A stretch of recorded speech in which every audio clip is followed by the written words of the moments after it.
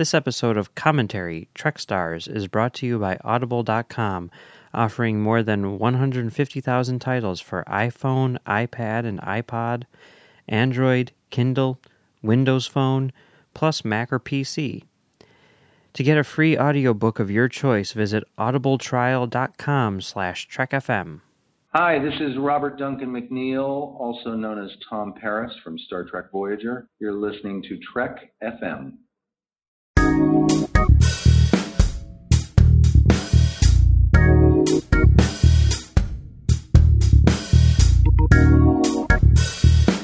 Hello and welcome to Season 4, Episode 4 of Commentary, Trek Stars, a show which deals with the work of Star Trek creators outside of Star Trek. Today is part 4 in our series on Larry Nemecek as a book writer, I guess you could say. Author? Does that work? A bookmaker. Yeah. A bookie.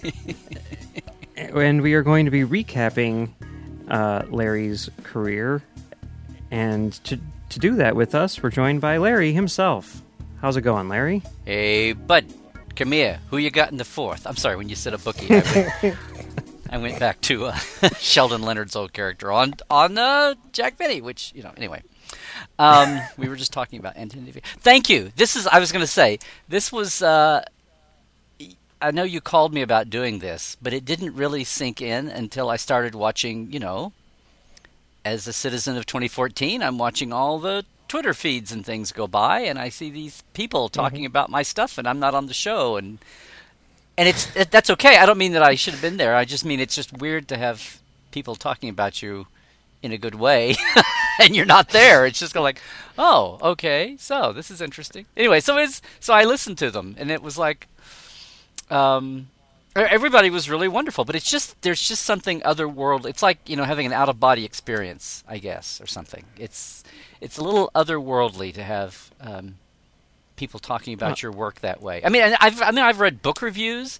There's just something about hearing actual humans sitting down to do something besides somebody just wrote something, because anybody and their dog can sit down and write something about you, and they usually do. And anyway, it was all very good. I'm very flattered and complimented that you guys have chosen to do a creator series about me.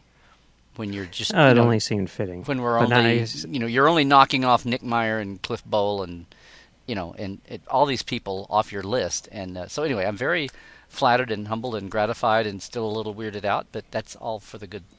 So. Yeah, well, see, now you know what it feels like, because that's what you do to all the Star Trek people, right? So now, turnabout's fair play. Oh, okay. Karma coming home to roost, baby. Okay, I guess. Yeah. But no, we even said in our Nick Meyer series that Nick Meyer is the Larry Nemecek of Love Story. So there you go. It only makes sense that we cover the Larry Nemecek of Star Trek as well. That's funny. Right? That's right. I'd forgotten that. Yeah, there you go. I was very proud of that comment. It was good. I was very proud of that. Yeah. It was very accurate, actually. Kind of like retro. Usually, when I go forward in time, not backward in time. But context is everything. So yeah. Yes. Anyway, I'm very flattered that you guys are doing this, and I was just kidding online too. I knew we were having a last word here, so I wasn't accusing anybody of exclusion or. No. We know. We didn't want to monopolize your time for like a whole month. We figured we could just get you here that one time, and it would be all good. Also, we don't want to make it like seem like we're not being honest. Yeah. Like if you're here, like people would expect us to be nice. Right. But when you're not here, you'd expect us to be honest. And we didn't want people to think that we weren't being honest. No holes barred. Yep. So, obviously, the episode of Star Trek that you did was Prophecy, and we've talked about that a lot, both with and without you. Yeah.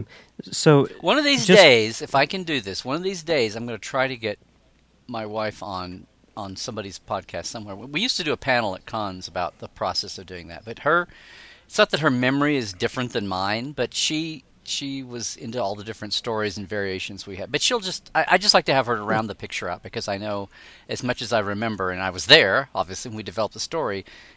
Janet was like the story generator person, and then I was like the first bounce, and then we would bounce back and forth, and she had very definite opinions about the process, about a story, and then like what happened the first time or two we bounced it. So just someday down the line, not to belabor this, I want to. That's a tall order, though. She doesn't really like to go out online and do the shows and everything now because she's moved on with her life.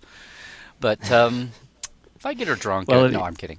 If you can ever convince her, just let us know. Yeah, sometime I would like to do that, and whatever. So anyway, I mean that would be great, especially since from what you've been saying and everything, it sounds like she's had some very interesting opinions about Voyager, which are shared by some people in this room. Yeah, well, and she has the opinion of, it's like when you work she has the opinion. I have this opinion about a modern Trek, about late, well, not even late Next Generation. From Voyager on, mid DS9 and Voyager onward, I have the viewpoint of having worked there or had a front row seat to it, rather than be a total fan like original series and early Next Gen.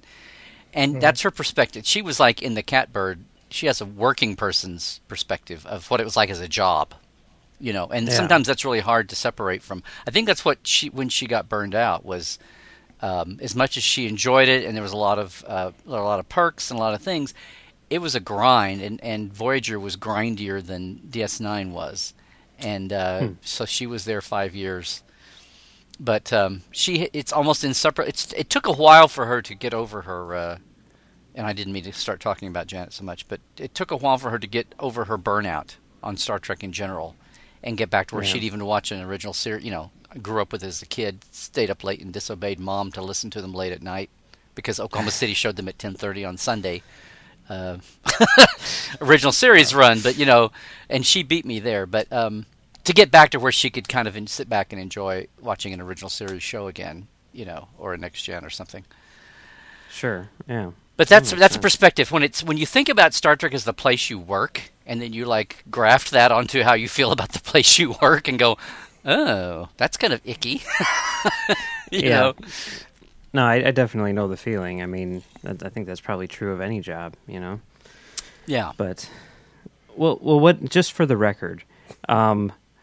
What do you think about the finished product of Prophecy? Oh, I actually think it's one of the better Voyager shows and one of the better shows of that season, and it was kind of imaginative. And like I said, I still like our story originally, but our story was of a first season, second season show. That was hey, look, B'Elanna's married and pregnant, so it had to be there. But I think, and by the time it got to the seventh season, it was a moot point. But our story was depending on what their mood was, if they wanted to set up the fact that they had been dropping off colonies of Klingons all the way out from the Alpha to this point when they find them, that would have been something as the seasons went by. They could have run into one or two different situations of Klingon colonies that had been dropped off 20, 30, 40, 50, 60, 80 years before and seen what the evolution or what the dynamic was going on around them at that time. Maybe they had been Borgified. Maybe they had taken over, whatever. So by the time they got to seventh season, that was lost. So that would have been something wacky cool if they wanted to have one Alpha Quadrant crutch, have one way to throw that in. But, this is the show that came in with the Caretaker's Companion in the second season. So it's kind of... For everybody that complains about Voyager, about Enterprise running into photon torpedoes in the late first season already, ahead of time maybe, I'm like, well, Voyager, they found the Nicene Companion in second season. So they didn't save that one for later in the run. No, I love it. And I think one of the best Neelix scenes of all time is in Prophecy, which, had nothing to do with us. The Klingon, the Klingoness, as Worf called that first time you saw a Klingon woman in Next Gen. That was a hysterical scene, and I thought it fit the whole B'Elanna Paris arc fairly well. Yeah. It was kind of an interesting thing and a way to find more nuances of B'Elanna hating her other half or coming to peace with it. Yeah. I didn't think much about it, but I never really liked Neelix, but he is very good in Prophecy. Yeah. It was really a Neelix show a show where it works, and it's funny. Yeah. Yeah, and Charlene was saying the same thing. Yeah, and Tuvok, it's not exactly Tuvok, finding the necktie on the doorknob kind of thing, but it's kind of pretty close. It's kind of yeah. That was funny. So I'm proud to have my name on it. That's what you mean, and I'm very pleased. I mean, they could have very easily, we got paid for it, so they could have easily 6 years later not had our name in the credits and let us get our little $15 check every 3 months. But But we do, so that was very kind of Ken to do that. I'll always thank Ken Biller for doing that. Before, when we talked about this, you kind of offhandedly mentioned that when you went in to pitch for this particular series, there were a number of pitches that you guys made, and this was just sort of the one that you threw in there because it seemed like an obvious thing or something. This was the token stupid dumb pitch. Yeah. Right.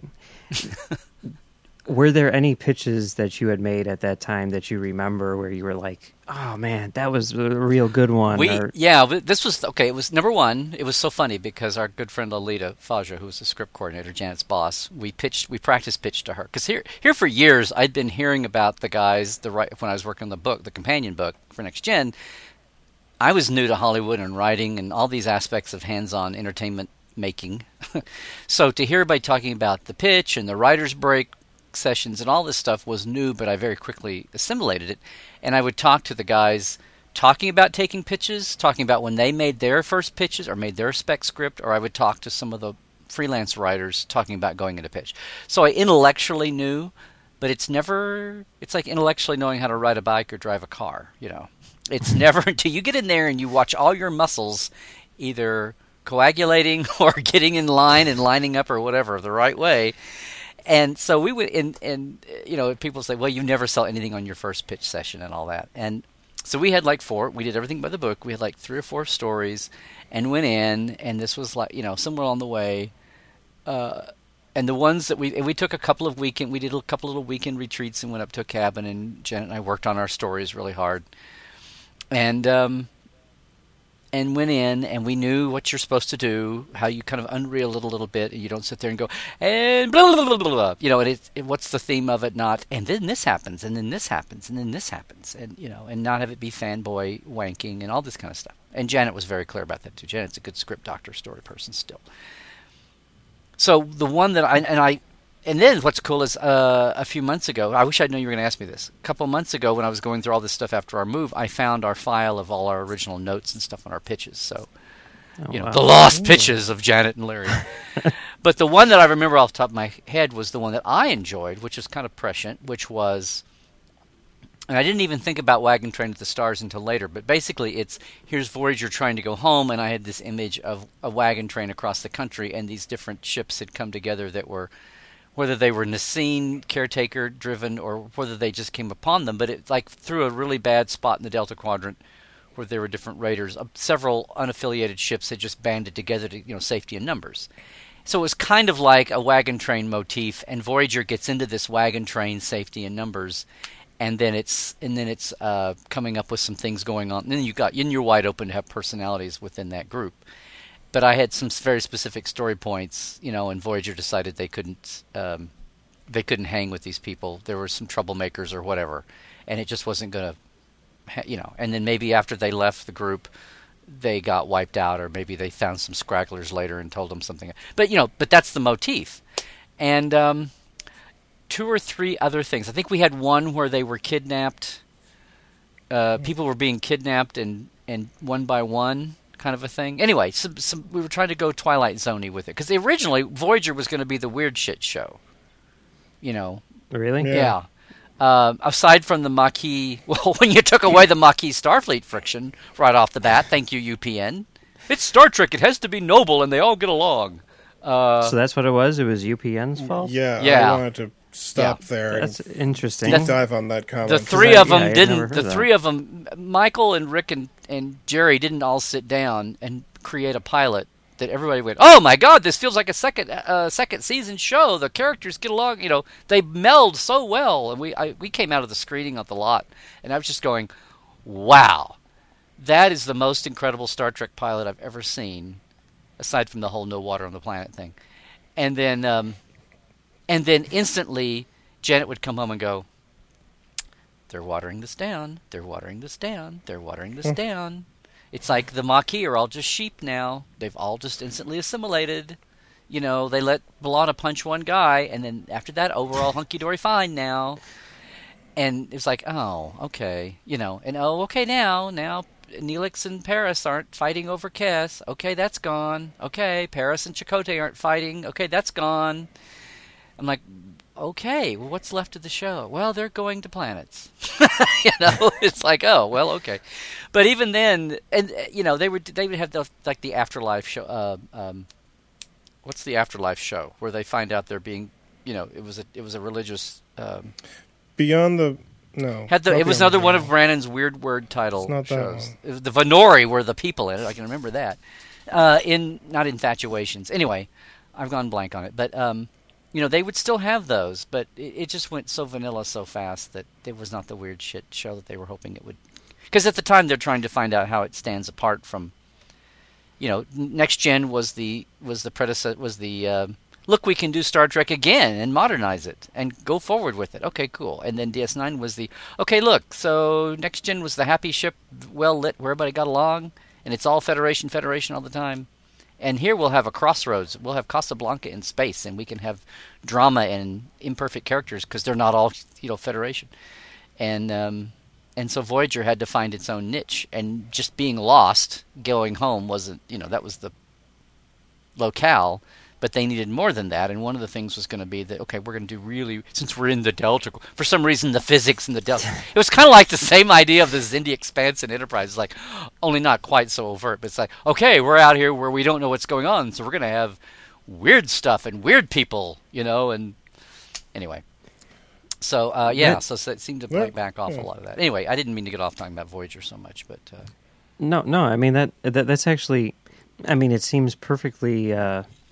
logical thinking about it now, but that the network would have been the ones who had, because I mean, it's like all those people involved with the creation of the show, they all have like an extremely solid track record. I mean, Jerry Taylor, ran what I think is the best season of Next Gen, and Pillar obviously did all that awesome stuff. So I mean, that totally makes sense now. It was it was the network. Okay, wow. I don't know why I had never thought of that. That just blew my mind. Thanks, Larry. It is. We've definitely run that simulation in our heads for a very long time. And there it is. And the idea of it being the weird shit show, as you say. I mean, I guess that kind of, because there was one thing that I always thought was really weird about it was it's like, why is Joe Menosky on this show? He seems like he'd be much more suited to Deep Space Nine, but I guess if they were trying to be crazy. Well, and Brannon too. Brannon was the weird shit. Brannon, I guess that was his. Yeah, I guess he is. When Brannon was an intern and started writing, he wrote a couple of shows with. When he got to start being on his own, Brannon did Time and Again. Brannon did. I want to say, I think Timescape. I mean, he was doing the weird. When the later Next Gen shows that are really kind of high concept out there. I mean, that's Jerry's term.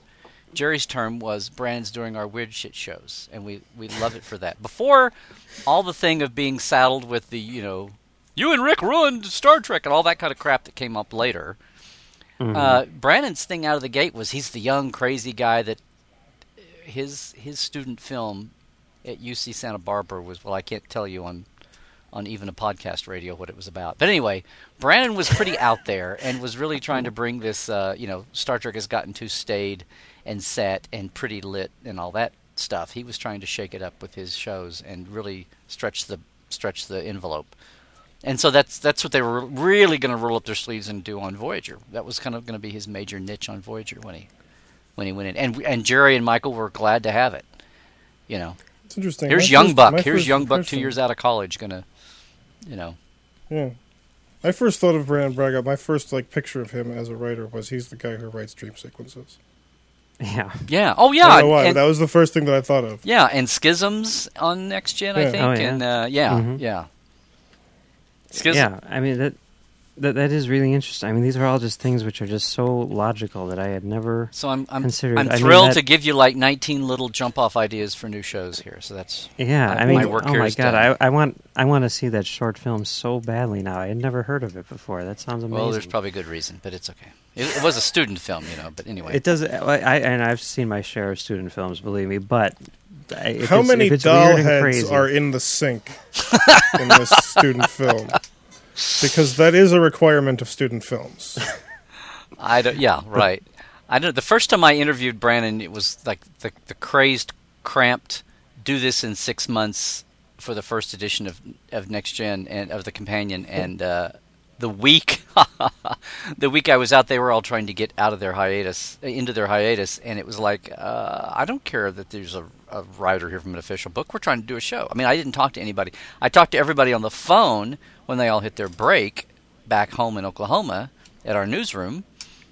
And I was in news mode then still, and I was like handwriting everything on the phone like we would do it. I didn't have a recorder or a phone recorder or anything like that. So all my very first interview, and I have pretty good notes, but my first interviews with Mike, Jerry, Rick, and Brannon was the only other writer that called me at the time. Was all, there's not a recording of it. So when I went in sixth season was I guess we're dovetailing over to Companion here a little bit. Yeah, I was going to say. But sixth season was the first time I sat down and had my 2-hour interviews with everybody where they talked about their background and everything. So I missed getting the voice of Brannon when he was like, "Oh, I just was an intern and now I got to do my first 13-week contract and I stuck," and Yeah. I thought you were going to do a Brandon Braga voice. It's really hard to do a Brandon Braga voice. That's pretty good. It's got to be, it's got to be kind of quiet. And I don't know, Larry. So fuck you too. Yeah, okay. But I'm just kidding because I love you, Larry. No, I don't know. Intelligent, but maybe high. Brandon Braga. That is pretty spot on right there. That's very good. You are very good at these impressions. Yeah. Okay, so now getting into the Companion then, am I right in thinking that this started because you were doing something like this for, what was it, your newspaper in Oklahoma? Like prior to isn't that how? I got the Companion came along because, so I'd always been a background fan and I loved, the seminal things in my life as far as Trek writing was Steve Whitfield, or Stephen Poe, his real last name. Whitfield was Stephen Poe's The Classic Book, The Making of Star Trek, which was what everybody had. It went through 40 billion. It was printed at the end of the second season, and he was on site with Gene in the show, writing, and they never updated it. Does it lead into a book about Assignment Earth? Does it have a spin-off book? That's just one chapter about that canceled show. Yeah, Robert Lansing wrote a chapter in it, and then they never picked it up. But Terry Garr's chapter, Gene came in and ripped an inch off the bottom of it. And okay, am I being too bizarre here? You know the story about Gene came in, Terry Garr had her miniskirt on, and Bill Tice is standing there for the producer look, and Gene goes, "Now how about we make it like this?" And he goes up to her actual dress and rips it up another inch or so, and then rips an inch all the way around her hem and makes it shorter. Which Bill Tice is going, "I have to hem this," Anyway, boy, that was bizarre. But anyway, but the making of Star Trek when you were in the 70s, we didn't have anything, and that was the book for years and years and years, and it was a paperback, a mass market paperback. But the tech manual and the blueprints and Bijo's Concordance came out. And I didn't have the fan. I've since got the fan version. I tried to order her 2 years and the third season supplement, and they had just quit printing them. And they sent me a form letter, and said, "Hey, we've just sold this to Ballantine. Do you want us to send you a fan one, or do you want the really cool professional version?" And I was like, "Well, yeah, okay, I'll get the really, so send me back my $8 or whatever, and I'll just buy the pro one with the wheel on the front." The tricorder wheel on the front. So I did, but I got it, and I just remembered, you devoured it, because it had all the seasons in it, and it had that concordance. The encyclopedia part was like, oh my God! And it all referred to episodes. So it was the precursor of Mike and Denise's encyclopedia, was Bijo's Concordance for the original series. And it had the animateds in it, too. So it had everything. And that was the first wave. The second wave was, I'm sorry, I need to know what that guy's rank was, and I need to know what duty division he was in. So I would start making my own notes, because then I would watch a show go, and then there were things I wanted to know, and I would, and we're talking about the days when the way you experienced Star Trek was to wait for your local station to show an episode every day, right? So, and you very quickly got into the idea of, there's 79 shows, 5 days a week. That's about every 3 months it would recycle, right? Mm-hmm. So it's I was sick this day, or I had to travel, or I missed this, or whatever your thing was, and you missed it at 4:00 after school or whatever. this is my music lesson, my piano lesson day, or whatever the hell it was going on. And he was like, okay, well, I'll watch it again in 3 months. Because okay, they're in second season. Okay, I'm waiting for Doomsday Machine to come back around, kind of a thing. And at some point, I started I'd get like a sheet of paper, and I would have the time. After I had the concordance, I would get them all and with their number, and it was like, okay, my visual stuff. I need to know his division. And, they would say Lieutenant Commander Giotto from Devil in the Dark, but he really had lieutenant stripes on. It was a mistake, They'd call him Lieutenant Commander, so I would write that in. He really has lieutenant stripes, and or he's in support services before we said ops. The tech manuals thing was support services. So I would write SS or C or S for Science Commander or whatever. But just other stuff like the planet. Is that the red planet, like the Vulcan knockoff, or is that the Alpha M113 knockoff planet, or whatever? There were 3 planet types, and they would keep putting a new different color filter on them. You know what I'm saying? Right? So I'll leave you in the dirt. I mean, the original series, depending on which effects house was doing that effects, they were 3 planet types. And the one that's Vulcan in the credits, and they would put a purple filter on it or a green filter, and it would be something different. The thing that now with the Blu-ray remasters, they've gone in and given everybody really individualized planets. But in the watching the old shows. But anyway, all that kind of stuff I would jot down. And then the third wave was, oh my God, look at all these stars and planets are all in here. They're just like scattered. You don't stop and think about them until you see them in a list here. And I knew that obviously Alpha Centauri was a real one, and probably Sigma Iota sounds real. Is it really? And then things like, I don't know, Romulus probably isn't a real star. So I started would make a list of the real and I was a space nut, and I was a NASA kid already. I was a big Apollo space nerd already before we need to call it that. So I would make lists, and the tech manual drove me crazy because they have all those missing pages. Well, it was implying that there was a full book, and you were getting the pieces that were leaked from the events of yesterday's Enterprise, of tomorrow's yesterday.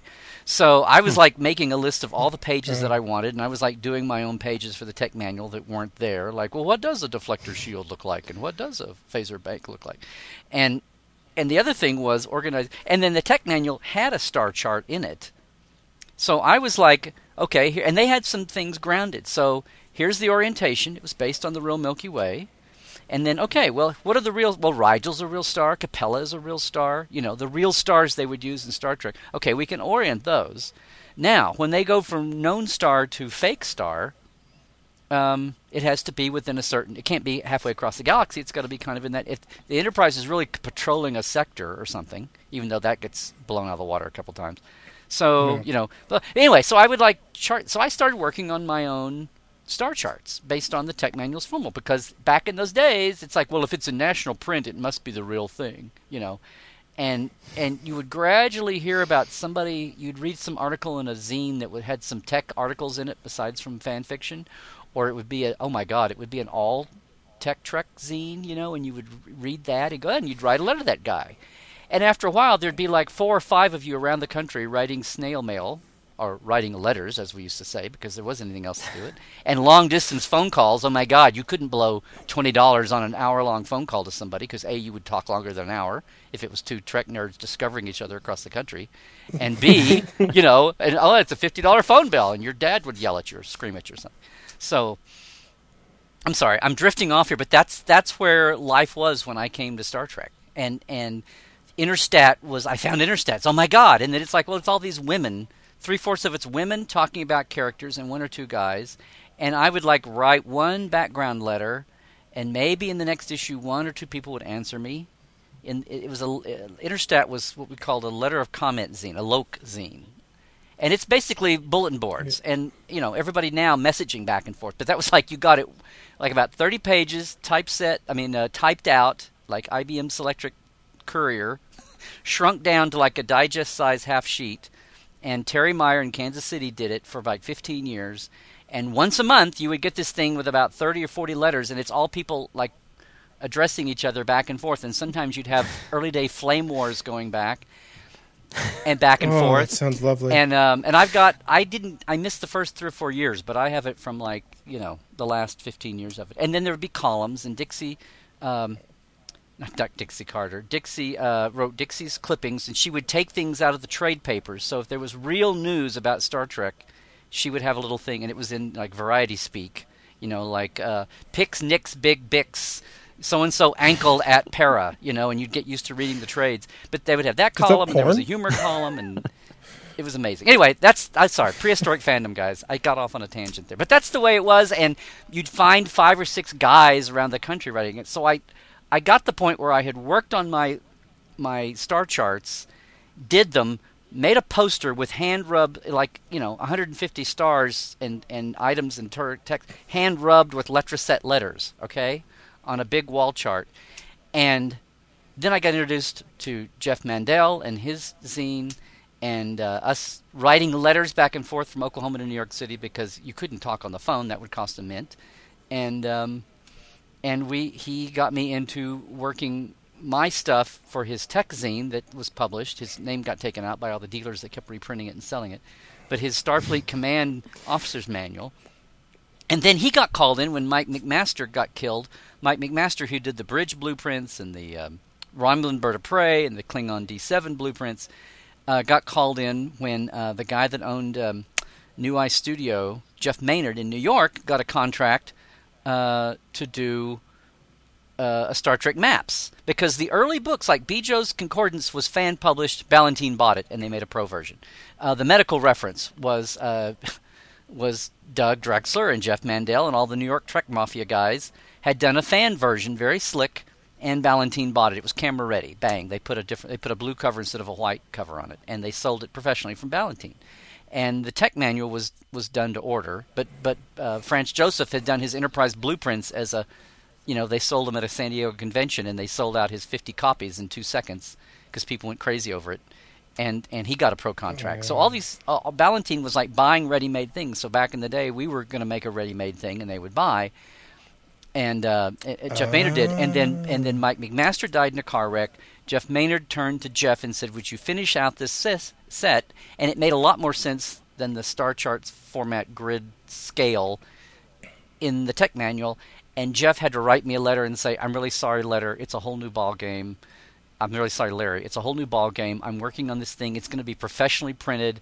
The scales are all off. All the distances and the relationships that we worked on are all dead. But your sidebars are great. I'll use your Federation members and all this stuff are really great." So I'm sorry. I've gotten off on a tangent here. But and I got really bummed and burned, and then I never got any copies because Jeff got screwed on the deal and never got any copies because that was the last thing done as a non-pocket license project. So they made like one printing and never made any more, and people loved it, and it like the value went up to like $60, $80, $100 if you could find one at a con back in the day, and then Pocket started the license, and that's Jeff and my first go around until Jeff came back around and did the book in 2002, and I met him face to face in '94 at the art department for Generations, and it was just like, this is amazing.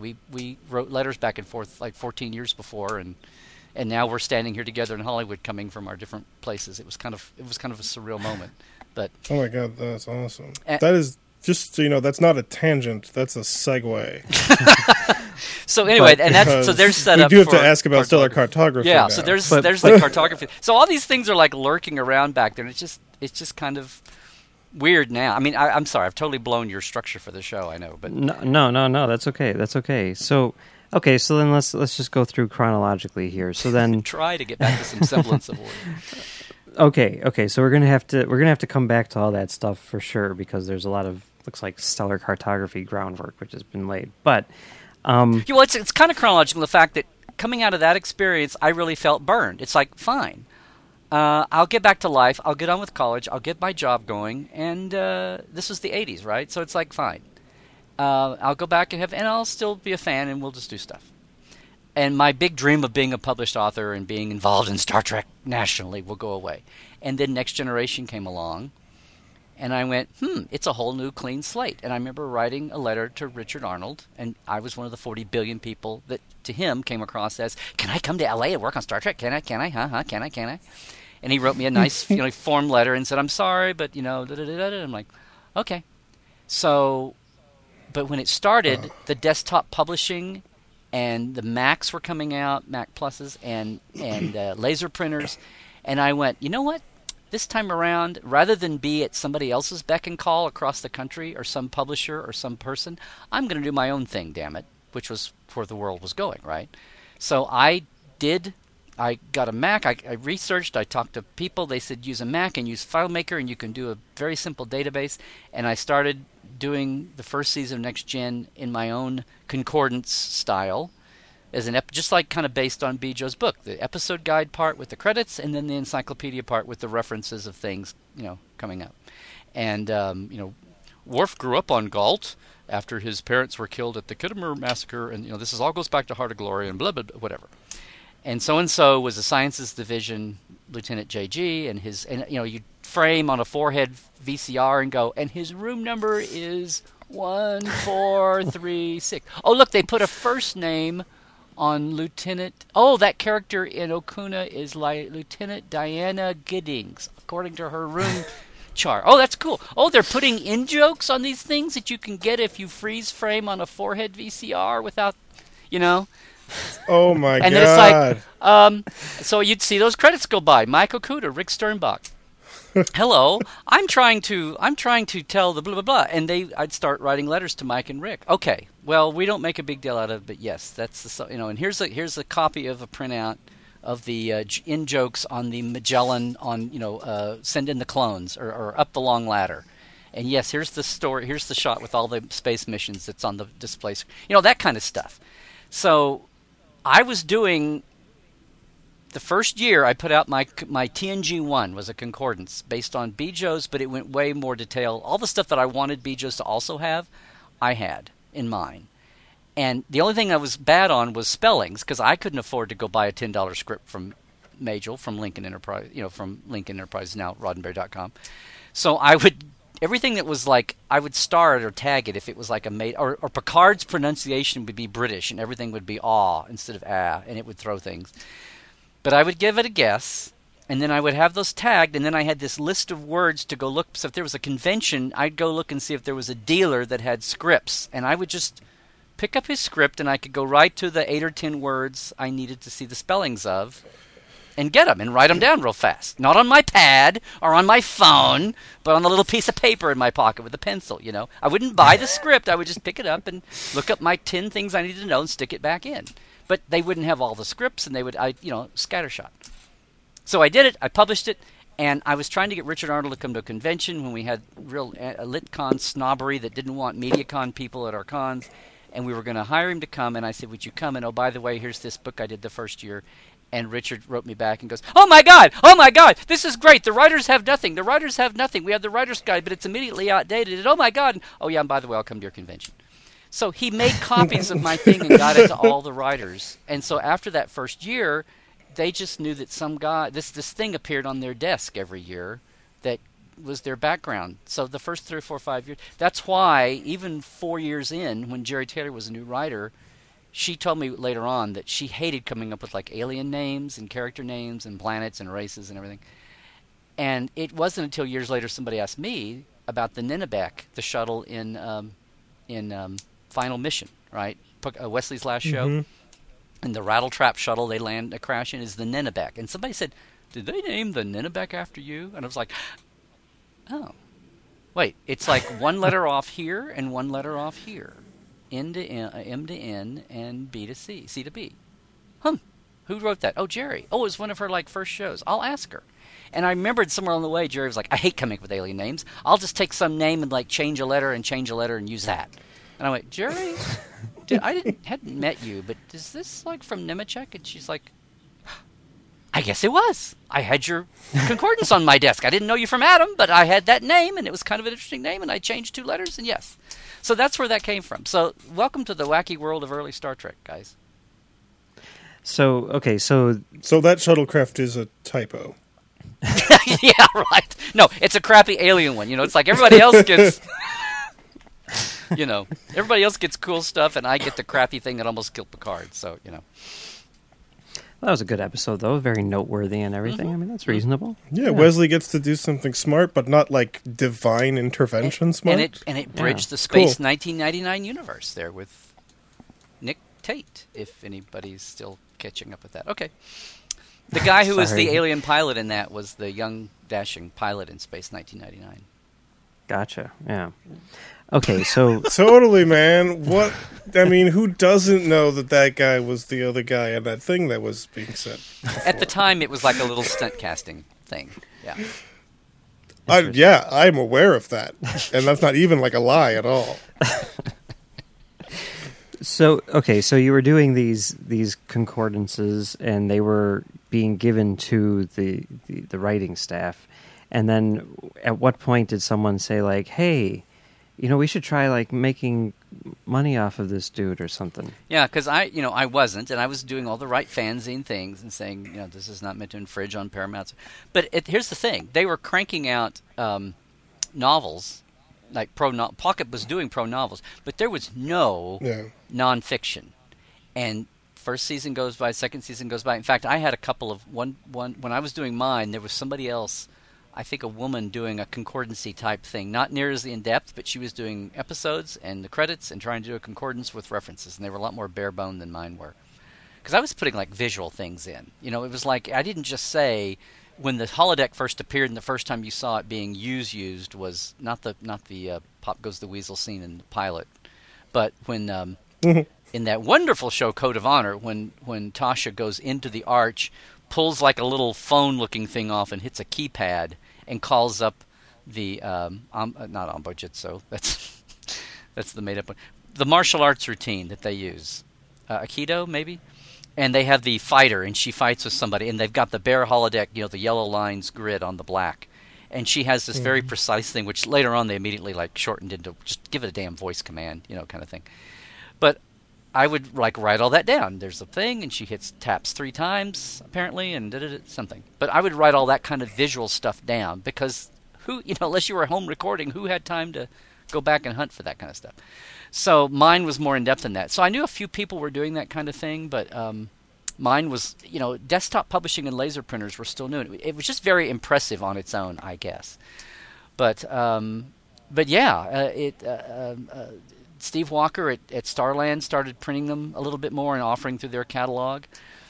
But there was nothing commercially available. There was the internet didn't exist, not like we think of it now. Memory Alpha was like way off down. Everything Memory Alpha does now is what I was doing. But call sheets, they're a gold mine of information, guys. They're like, oh, really? You want these? Yes, please give that to me.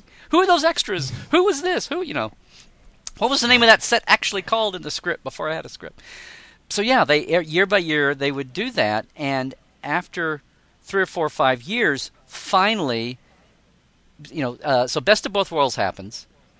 Star Trek Next Generation becomes a huge hyper hit, 4th season. So finally, 4th season, they talked to Mike and Rick about not Piller and Berman, but Okuda and Sternbach. Talked to them about taking their tech notes manuals and making them a pro book, and so they did. And it took like a year longer than they'd thought, so it really didn't get released until like the 5th season of Next Gen. And meanwhile, they had talked, and when it was released, they like were very timid. Pocket was like, "No one, who's going to buy this? We don't want to lose any money, so let's just print 10,000 copies and see."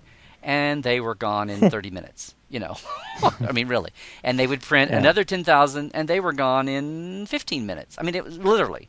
And so then they would print a little more, and they would be gone. And then you'd print a little more, and they would be gone. It's like they had this 4-year pent-up demand. Plus, other people like me, and a little less unrestrained, were like printing stuff up, and, third-party, private, not licensed stuff was being sold. But they were filling a demand. And you'd go to any convention and see people selling tons of books, just like they'd been doing stuff for years with the original series era and the movie era stuff.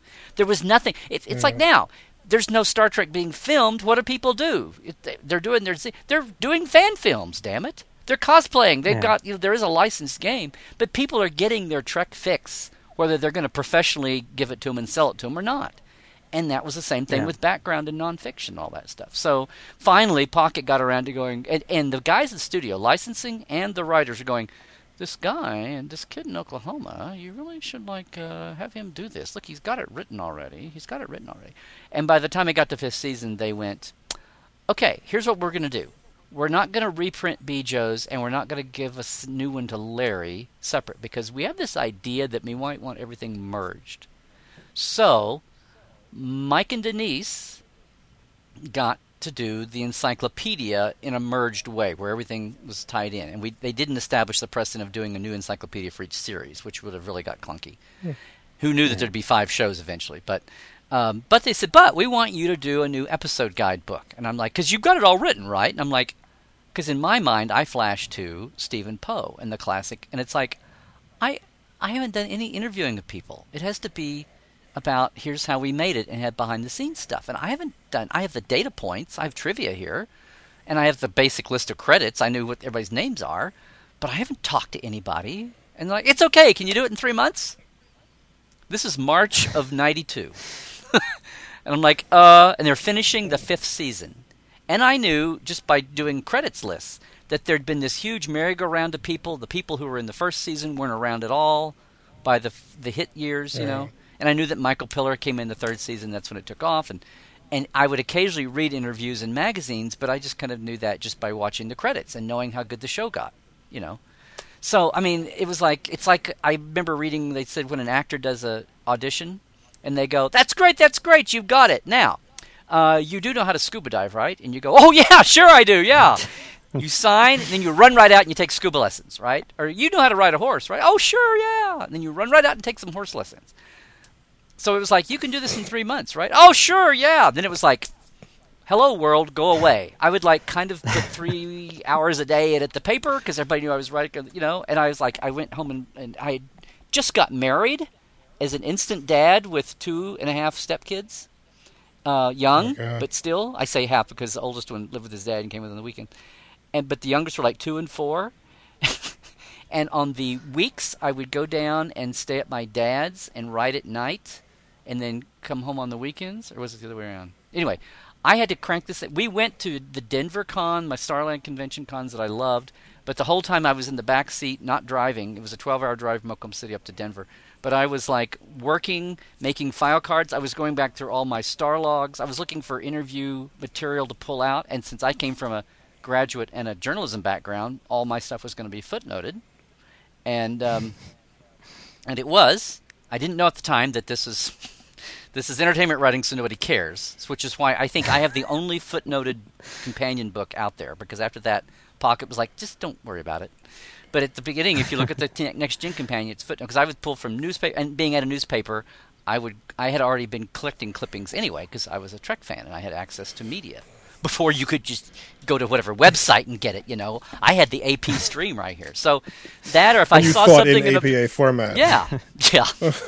So anyway, but I remember driving to Denver for our annual pilgrimage because it was such a great con. But I was like in the back with 5x7 index cards, making notes out of interviews from my clip file because that's all I had to go on. And then I had 1 week in LA when nobody here cared. It was like we're trying to get, you know, and the clunky. There was no publicist on the lot.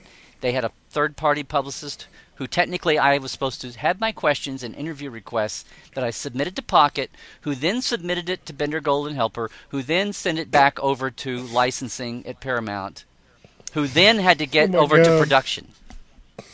So I show up going, hi, I'm an official red carpet, you know, writer. This is such a cool idea. And it was like, huh, okay, fine. Or, you know, answer.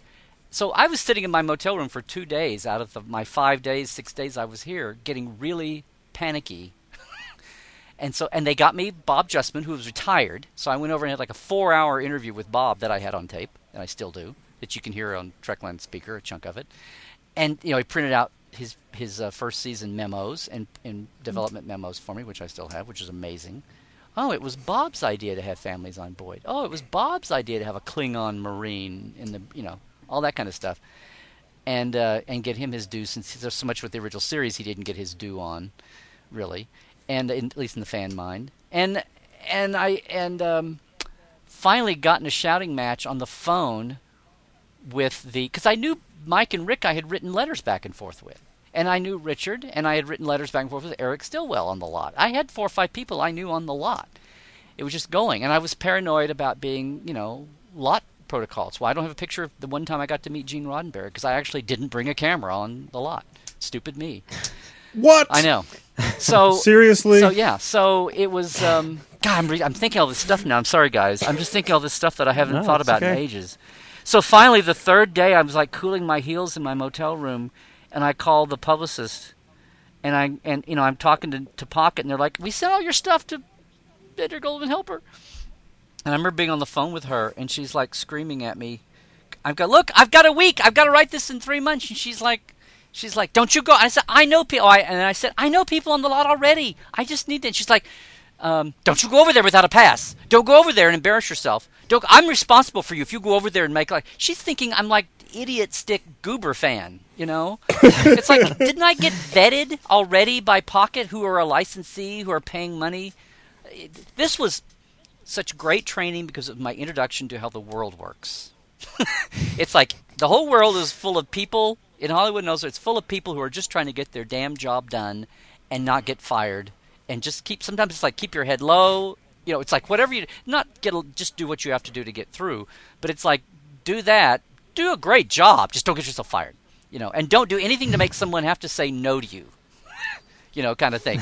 And I just remember she was like, well, I can call people and get a pass on I don't understand. And she's like, don't you go over there. If you go on the lot, you are not to make a fool of yourself. You're not to get into. You're not to do. And I'm like, why would I? How stupid would that be? It's like, why would I sabotage my own? Anyway, she's like, so I finally called and just called. Richard I had already come out as a tourist and had a tour. He did a set tour for me, 3rd season, as a dumb little tourist tromping in and tromping off, the lot. I wasn't going to go do something stupid and get myself be mad. I know there are psychopaths fans that do that, but I'd come this. Anyway, so I finally just fell back on my own devices, called a couple people I knew that I actually had phone numbers for, had a pass, got on the lot, and meanwhile they'd got me the Bob Justman interview that I drove across town for, and went over and met Mike and Rick for reals. And they printed out some stuff for me, and I talked to them a little bit. Over in licensing, I went to licensing, saw the archive of pictures, which it just was in total disarray. And I was pulling stuff out that the people working on it didn't know they had. Oh my God, these are black and white pictures of building the sets. Where'd you find that? Over here. Oh, okay. But none of the writers could talk. Nobody really could talk except for later on phone calls. So on one hand, but I actually did get over to see the Next Gen sets. I mean, I saw the Hart building for the first time. I kind of walked in.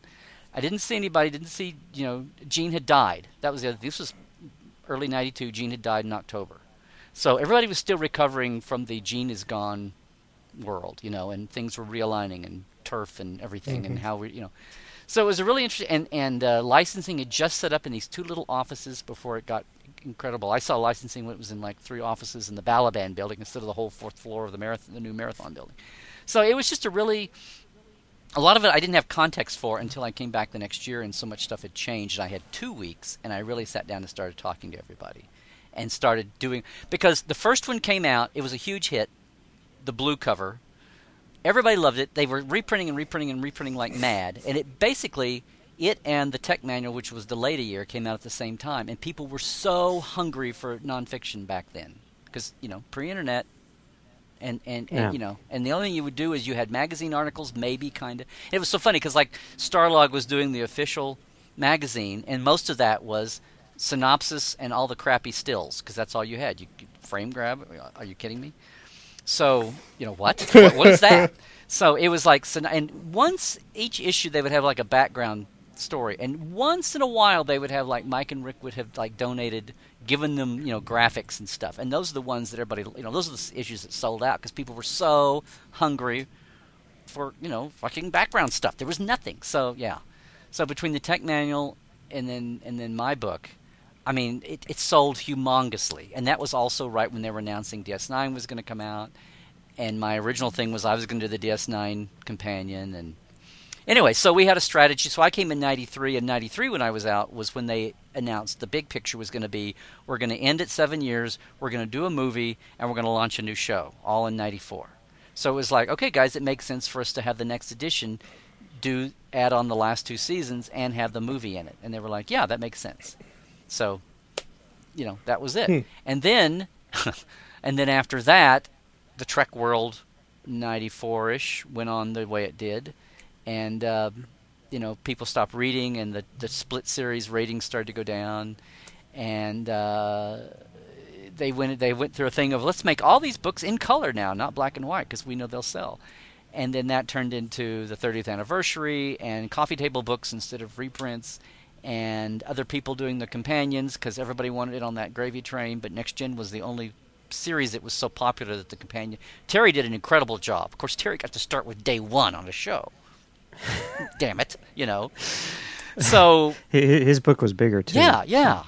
Sure, and my thing was all about, if you look at the way it says, my book was all about cramming in, right? So they were like little. I mean, I didn't pick the point. Oh God, you guys, I could tell you so much. Because one thing I had to find a comfort zone. It's been so many years now, but listening to you guys on those earlier shows, and everybody praise, and here's, I have a critique or two, but praise. It's like, I don't want to be Debbie Downer, but the things, like, I could talk forever about the disappointments and the limitations you had to live in. And when we started the companion, my model was Stephen Poe's book, which had call sheets and had sketches, and it had all that stuff in it. And when I first showed up in 92, and especially in 93 and then 94, it was all going to be about having photos and having original stuff and having graphics in there, right? Which is what they wound up doing with the coffee table book. But I took tons of my own photography with people, not on stage, but in their offices and things that made sense. The models at the motion control rigs at Image G and things people had in their offices. I had all this stuff that I took thinking it was going to be in the book, and that's why everybody was having me do it. After a while, and plus after a while, even a week and then 2 weeks, people saw the book, people loved the book, people saw I wasn't stupid, I wasn't trashing anybody. It was a licensed book, but it wasn't bland vanilla. I mean, I would touch on things that waiting back then. Now you can watch the DVD Blu-rays on the remasters, and they talk about, Michael's first year on Next Gen and what a train wreck it was, and people hating him from the second season staff under Maury Hurley and all that kind of stuff that was dirty laundry that nobody wanted to talk about. And Dorothy and David's experience in the first year, it was because of Leonard Mageless, Gene's attorney. All that kind of stuff was like whispered about and not talked. But I would just say there was like we people, there were creative differences. I mean, I basically would talk about, I would acknowledge it, and if we couldn't get into the details, we would at least be up front and be adult and say it was there without going into details. So that's what I tried to do, and that's what Pocket and everybody would let me do. So it was not going to be a bland, everything is all happy and happy veil here in the happy sector, kind of a thing. And that was my thing. I tried to do that and footnote everybody and not rip anybody off when I quoted from interviews that I obviously hadn't had time to do. And that's what drove and then it was totally different. So then you see, so if you go through the companion, you look at the Blue Edition, the first 5 seasons in the pre, and we would have some spotlight shows, that lent themselves to that, like the Spock 2-parter, which didn't have the Spock pictures because I've talked about that, because the Nimoy was mad at licensing and he wouldn't let his image out for the first edition. And then after a while in the Blue Cut, there are the Spock pictures in part 2 of Unification. But there would be, Spock. But then you suddenly get to the 6th and 7th season when I was there talking to everybody, and I could talk to 10 people per episode. I talked to everybody, but I had the writers, I had the special effects, I had props, I had set design, I had, everything in there. And all of a sudden, each notes entry for each episode goes from 3 paragraphs to 15. It's like, wow, there's more per episode the last 2 years. And it's not only because I was there to do it, I had plenty written back to flesh out the earlier years, but the red edition turned into, we're not going to reshoot those pages. We're not going to relay out the book. Oh. It was like, if I could approximate the point size and the font, I could put some new updated bits in if they were either typos, and they were not my fault, most of them, or if I could take out something and approximate the same space so the overall page didn't change. If I could kill a line or two at a time. And I was counting point, and I had done this in the old days at a newspaper, so I knew how to count points in fonts and point sizes. So it was insane. I had someday you could do a whole hour podcast on and make people cringe at home with what I did for the Red Book, trying to get new information into the old part of the Red edition. So anyway, and deal with the system I had to deal with. But anyway, so we did it, and then after the Red Book came out, Generations was big, and that was a huge seller. Not as big as the Blue, because there's nothing like your first. And a lot of people just had the Blue and didn't want to, spend money on another one. I get that. And then the poor black one is a product of the movies went by, the internet came along, Pocket's attitude was nonfiction doesn't sell, it's all online now, blah, blah, blah. And when they did the next... But I still interviewed like crazy, and by then the communicator was going, and I was just around a lot. And rather than go, well, my book's out, I'm going to stop talking to everybody every year, I would still go... Because I know after that first experience of, you're here in March, I'm sorry, we have to get through the next month, and then we're on breaks, and the last thing we want to do is... I learned to get everybody in that sweet spot of they're done. There's no other show, but they have to come in for another week or two and be around, but their burden is off. And get them then, because there's no such thing as coming back from break and still not being stressed. Because when they all come back, they're all thinking of what's in their face to get going on. And they're already scrambling. The sweet spot to talk to everybody is like the last week or two when their last thing is done, and before they go off before they go off to Hawaii, Australia, or Idaho, or wherever they go on their hiatus to cleanse, to do a memory dump for their sanity. Because even if you talk the next year at a good time, it's not like being in the moment and fresh. Mm-hmm. And the sweet spot time to talk, and I learned that. And there's so much that I learned real quick because they didn't roll out a red carpet for me. And mm-hmm. that way I gained everybody's trust because I had to network to talk to people. But that was all great training because I had to make my own introductions and make my own way. So when the books were done, editions were done, it was like, oh, I'd like to keep talking to you guys. It was like a conscious thing. It was like, hey, you want to do your end of the year talk? Sure, yeah, okay. And every once in a while someone would go, now what's this for? And I go, oh, I'll use this in magazine articles and stuff. Oh, okay. It wasn't like I was getting anything over on them. But so until the last year of Enterprise, I would go in and talk to, unless it was a writer that knew they were fired already. And cleaned out early, or somebody who, I just missed somebody because of the scheduling. But after a while, I would try and after a few years would go by, I'd go, look, you want to do this now, right? Because if I come back to you in 5 years, because it's Star Trek and it'll never die, I'll come back to you in 5 years and you'll be hazy and you'll wish we'd done this now, and you'll wish some stuff had been written down, right? And they'll go, you're right. So that was what. So I did that through 2005 with everybody that I could get my hands on as the shows would go by.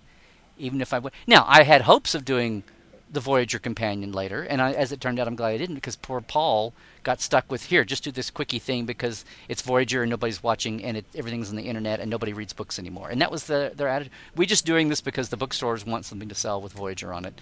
So don't spend too much time, Paul. And that's why the Voyager Companion looks the way it did. It's not Paul. He's not incapable of doing that kind of a book. So yeah. It's unfortunate that it actually. And there was a embryonic plan. Somebody was tapped on staff to write the Enterprise Companion, and then they yanked it because Enterprise wound up being the failed show. On top of all the reasons above. Even more on the internet. Even more, it's already out there. Even more, it's in magazine articles. Even more, Memory Alpha was big by 2005 by then. So yeah, the final one only came about because it's like, well, let's wrap this up. Now that we know the three, now we know Nemesis is the last killer movie, let's wrap it up and do the 3 movies. And then the last one's in there because the editor I had thought that synopsis were the most important thing, so my notes got cut in the limited space, which if you look, why is Generations so much bigger than the other 3 movies? Well, because we had 16 or 24 pages and divided by 3. And then after I did that, synopses are more important, so we're going to trim your notes even more and make the synopsis longer. And hire somebody else to write the synopsis longer. That is just infuriating. That's not a sad story. That's why would... That's... So I don't want to do that to bring you down on the companion. Angry. But that's the kind of thing. So now it's okay. But, it's okay, guys. It's okay because everybody does... not read books anymore and get everything online, right? It's all that's no. No, but I think there's it doesn't matter where you get it, but somebody needs to actually do that work. Yeah. If the Enterprise Companion wasn't an actual paper book, that wouldn't be a problem. But I want somebody to compile that information. Now, the fact that I've got years and years of those interviews put back, I thought, silly me, in the coming out of the 90s into the aughts, look at all this material. So, for years, the Fact Files Japan DVD collection, I wrote show notes like companion notes, but I've written notes on every episode of all the other series now, which I have I can go to. And I could probably add on even more. if I really start digging on things, and I had like 500 words to write on each show or whatever, and I could add to it. But that's sitting there as a kernel. But I've got, it was 3 or 4 years ago when I went, I really need to get these guys off this plastic cassette tape and get them digitized. And then it was like, wait a minute, here's something I could do with this, and that's where the Trekland on Speaker thing came from.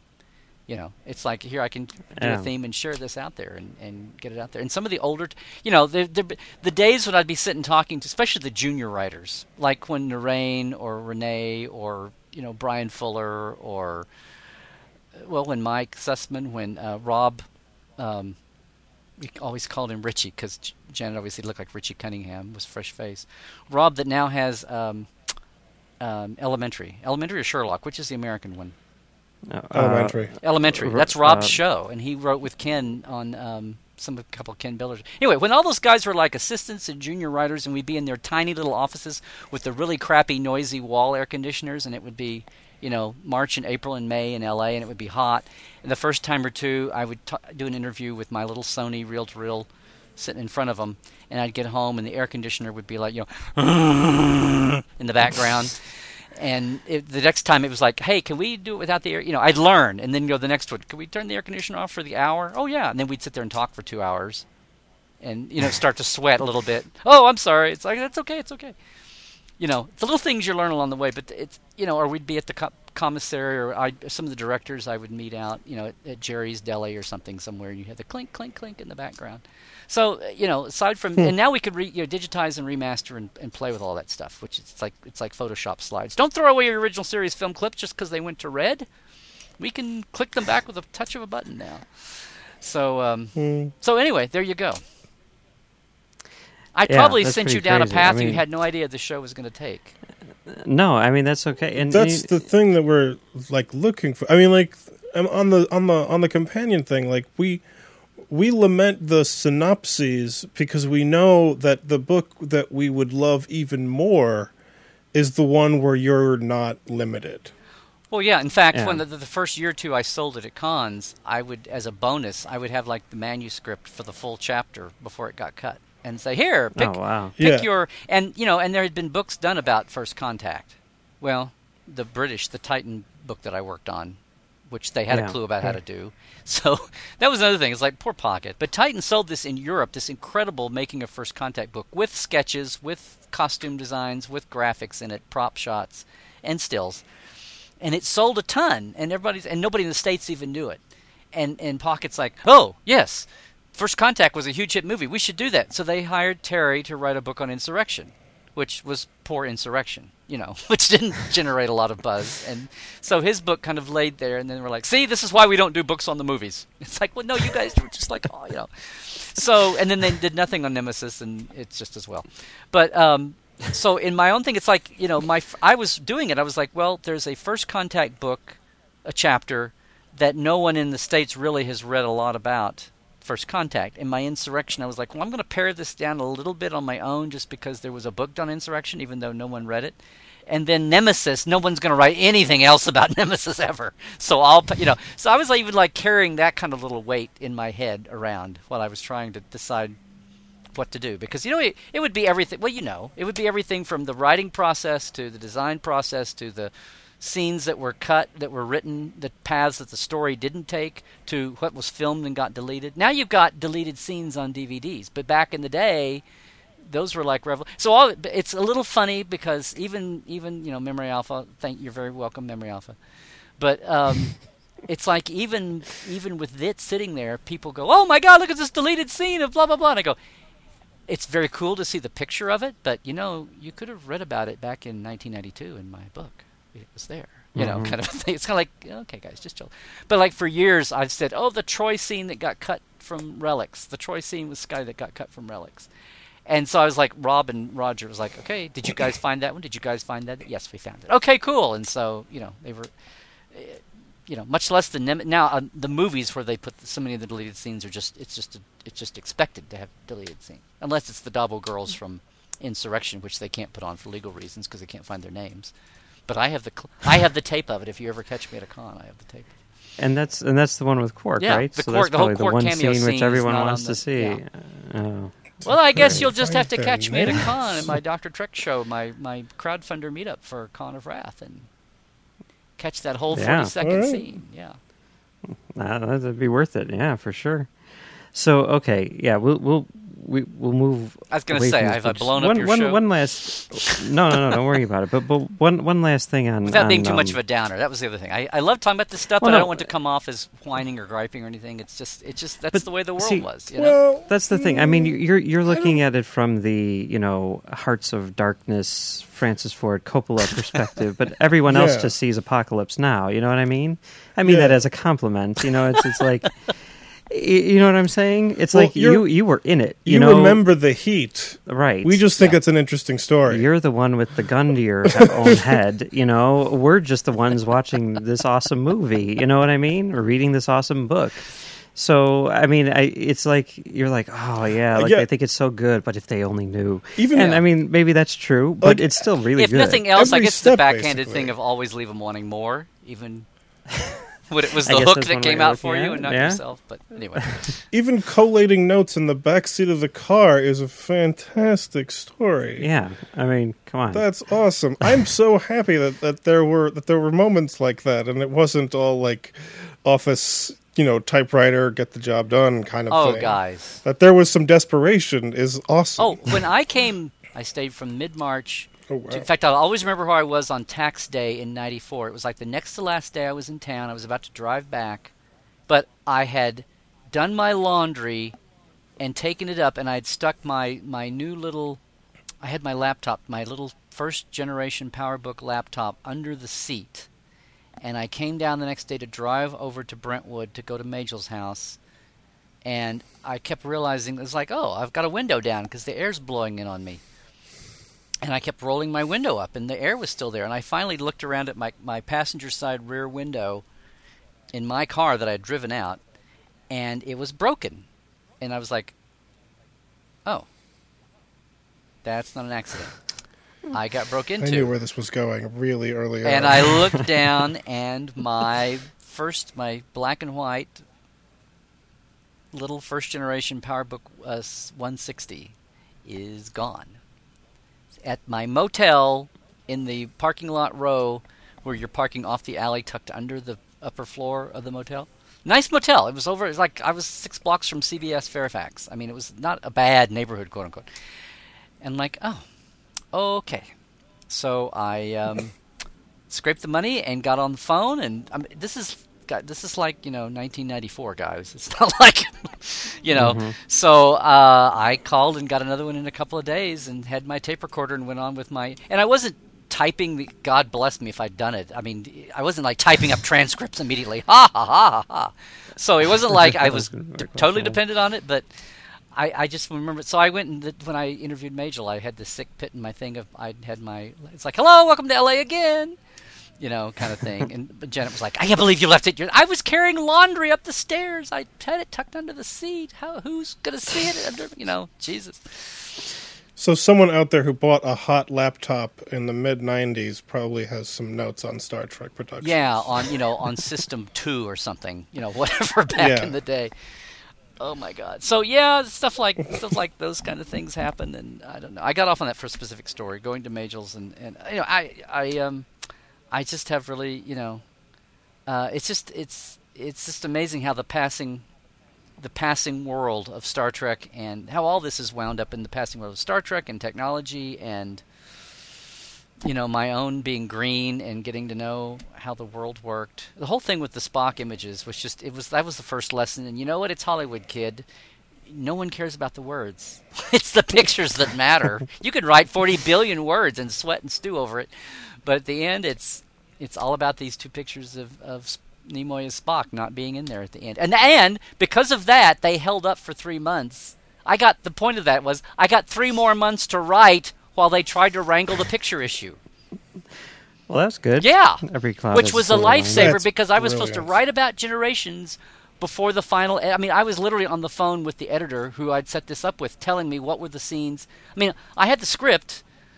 I hadn't seen it, but I'd seen some pieces and I'd seen stills, But I didn't know what. So if I'm going to write about scenes being cut or not cut, I didn't want to write about, the so-and-so scene, and to talk about it like it's in the movie, but it was deleted. The basic fact about it, if it was whatever about it. The prop or the acting or the homage name or something, whatever. But the fact whether it was in the movie or it was a deleted scene. If I say that it's in the movie and it was deleted, everybody's going, what the fuck does he know? What moron is this? No one cares. I'm just thinking like next spring. I'm not even thinking that it's going to be on somebody's shelf 5-10 years from now. I wasn't even thinking that. Just like I was not even thinking about being in that first fan film that 50 million people were going to see it. I was just like, I just don't want to do a stupid job here. So yeah, so I'm like on the same thing, and then the same thing came around with Nemesis. It was the same deal. It's like deadline. I need to know what's in and not in, and I'm like on the phone with the editor telling me, the assistant to the editor telling me, okay, so scene 63 is out, and 42A, and scene 17 is back in. Oh, okay. So I know how to frame them as a deleted scene or not, so people wouldn't think I'm an idiot. Because 5 years from now, who cares when you wrote it? Yeah. You're the guy writing the book about it. You should know, damn it, regardless of what your deadline is. And you never would say, it's not like news. You go, at deadline, it was unsure whether scene 47 was in the movie or not. But you can't write that. Anyway, the main thing, I knew how I was as a fan, and I knew what I would want to read and not read, and what was the one thing I didn't want to have, and I know it wasn't Alan Asherman's thing, but I remember the original series compendium. How every new movie, the 6 original series movies would come out, and he would write 4 new pages, and they would slap it on the back and charge you $5 more. And you would go, I'm going to skip this one. Okay, well, I'll let 2 or 3 go by. Then I'll buy this one. Oh, okay, Voyage Home was a cool movie. I've waited through 2 movies. I'll buy this one. And silly me, I didn't know at the time that was not my decision to make, but I was, to the extent I could, I would weigh in that way. But, as it turned, when they called me and said, okay, Nemesis is out. It's the last one. We're gonna finally do this. I was so glad that I went in on First Contact and Insurrection and wrote like I was going to write a chapter eventually. And of course, I was doing Communicator and stuff for Titan, and and after '96, I was doing Insurrection and Nemesis were during Fact Files days. So it was like I still went and took advantage of every opportunity to interview everybody and get in on the regular press junkets, and then the stuff I knew because everybody worked on the shows was Mike Westmore and Dan Curry and the writers and all that were, Jonathan. Everybody's Jerry Fleck. They're all working on the shows, and I knew them from the shows, which was great. And thank God when they called me and said, okay, do the last 3 movies in a new update, it was like, okay, because I had all the crap waiting there, It's not like I had to run out. I did run out and get Michael Pillar, which I'm very glad I did, because I realized I didn't have anything of the time of Insurrection, and that was the last time we did a set down. His cancer just came in within 6-9 months of that and got him, and I was very glad. But by then we were ironic enough to go, they wouldn't let you do Romulans in Insurrection, and look who the opening, because they're boring, and now look what the opening thing of Nemesis is. He's like, you noticed that, huh? Still boring. It's all in the handler. So okay. All the handler, guys. Okay, we're gonna just put a stop to this right here for the time being. Our original plan was to talk to Larry for about 45 minutes about his career, and that conversation turned into 2.5 hours. So we're going to split this up into 2 parts. We just finished talking about the Next Gen Companion, and then next week we will hear what Larry has to say about stellar cartography. So we figured this is a good place to stop. But this isn't all that we're talking about this week on Trek.fm, so here's a taste of what you may have missed elsewhere on the network. Previously on Trek.fm, Standard Orbit. Arena Commentary. They're like, everything is fine. There's nothing, just come down. We have fried chicken. It's good. Earl Grey. Picard's Romances. You say it's not great, Philip, but what I think you mean is it's probably one of the most forgettable episodes of the entire series. The Ready Room. The Romulan War.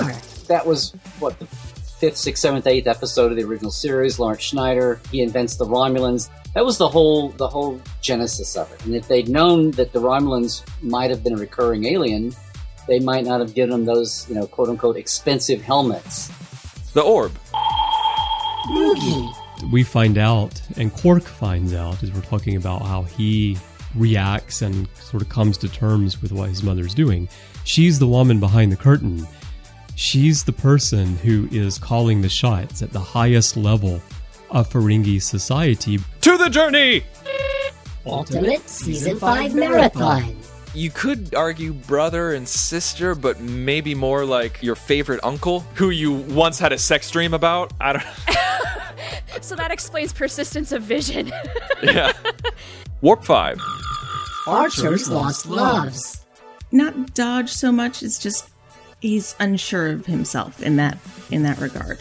He can be a starship captain, but a guy in love, I don't know about that. Commentary, Trek Stars. The TNG Companion. He secretly doesn't know. Every time he replies to me on Twitter, I let out a little fan squeal on the other end. I play it cool, though. I play it cool, guys. No, I'm the same exact way, but I don't play it cool. By little fan squeal, you mean that sound Chekhov made. Continuing mission. The Continuing Mission audio drama. Our writer, David Rains, is a huge Lovecraft fan. And all of these Lovecraftian creatures are from outer space. And, the Star Trek characters, they're always running into, these godlike beings. But, they're benevolent. They're not benevolent, but, they speak English and, they look like William Campbell. And Literary Treks. Serpents Among the Ruins. We'll always have Paris. Wow, you just destroyed one of my favorite lines from my favorite movie ever. We'll always have Iron Mike Paris. God. All right. And that's what else is happening on Trek.fm. So check out these shows to get in on the daily Trek Talk. We have new shows for you every day, and you'll find them on iTunes, Stitcher, TuneIn, Windows Phone, Xbox, Zune. I think they're on Spreaker and some other stuff. You can go to the website and download or stream files directly from there, or go to our artist page on iTunes at itunes.com/TrekFM. You can find all the podcasts right there. Before we go, we'd like to ask you to please support our sponsor, who makes it possible for us to bring commentary, Trek Stars, and our other shows to you each week. Our sponsor for this week's show is Audible.com. And you can get, audiobooks for free on Audible.com if you sign up using our offer code. Books like Star Trek The Next Generation, All Good Things. Last week was the 20th anniversary of All Good Things. I still vividly remember sitting there watching it here in Chicago on WPWR Power 50. It was amazing. I had my TV hooked up to our sound system, so it was stereo sound, but the two speakers weren't by the TV, so that was a little weird. So I was sitting facing. It doesn't matter. The point is, you can get that book for free on Audible.com if you use our offer code. For those people who don't know what All Good Things is about, this explosive finale to Star Trek The Next Generation centers on the Q Continuum's decision to destroy humanity's existence in space and time, and Captain Jean-Luc Picard's chance to sacrifice everything and save mankind, featuring a dramatic reading by Jonathan Frakes and enhanced with sound effects and original score. It was written by Michael Jan Friedman. We've talked about how Friedman had written a bunch of comic books back in the day that were really good. You might want to check out Dark Stars. Pretty cool. The ones with Donna Troy, anyway. And you can get this book for free since you listen to Trek FM. Audible is a great way for you to read all of the books you've always wanted to read but never thought you'd have the time for. Audible is the premier source for audiobooks with more than 150,000 titles to choose from and new titles coming every week. From classics to current bestsellers, Audible has something for everyone. As a Trek FM listener, you can get a free audiobook of your choice along with a 30-day trial to see just how great Audible is. So give it a try today. catch up on all those classic books you've yet to read, or that latest novel from your favorite author as well, just go to audibletrial.com/trekfm and sign up today. Again, that's audibletrial.com/trekfm, and we thank you and Audible for supporting Commentary, Trek Stars, and Trek.fm. As always, you can find us right here on Trek.fm, where we do Commentary, Trek Stars, or you can also find me on Trek.fm, where I do Standard Orbit along with Drew, where we talk about the original series. You can also find both Max and myself on our own website, commentarytrackstars.com, where we talk about pretty much whatever we want to talk about. This week we're talking about the new Star Wars spin-off and what we think about the choices of Gary Whitta and Gareth Edwards, and how we feel about Edgar Wright leaving Ant-Man after 8 years, and what that means for the movie and what that means for Edgar Wright. And we do that show with our friend Brandon, who kind of adds a good third voice to the dynamic. It changes things. It's a lot more well, how would you say, casual. So check that out over there on commentarytrackstars.com. Also, hit us up on Twitter @ComTrackstars. Let us know what you think. Let us know what you think about Larry and his amazing stories about the making of the Star Trek Next Generation Companion. Or send us an email at comtrackstars@gmail.com. All right. Well, that's it for part 1 of part 4 of our Larry Nemecek series. And we will be back next week with part 2 of part 4, or maybe part 4.2 if you prefer, where we are going to talk to Larry about stellar cartography.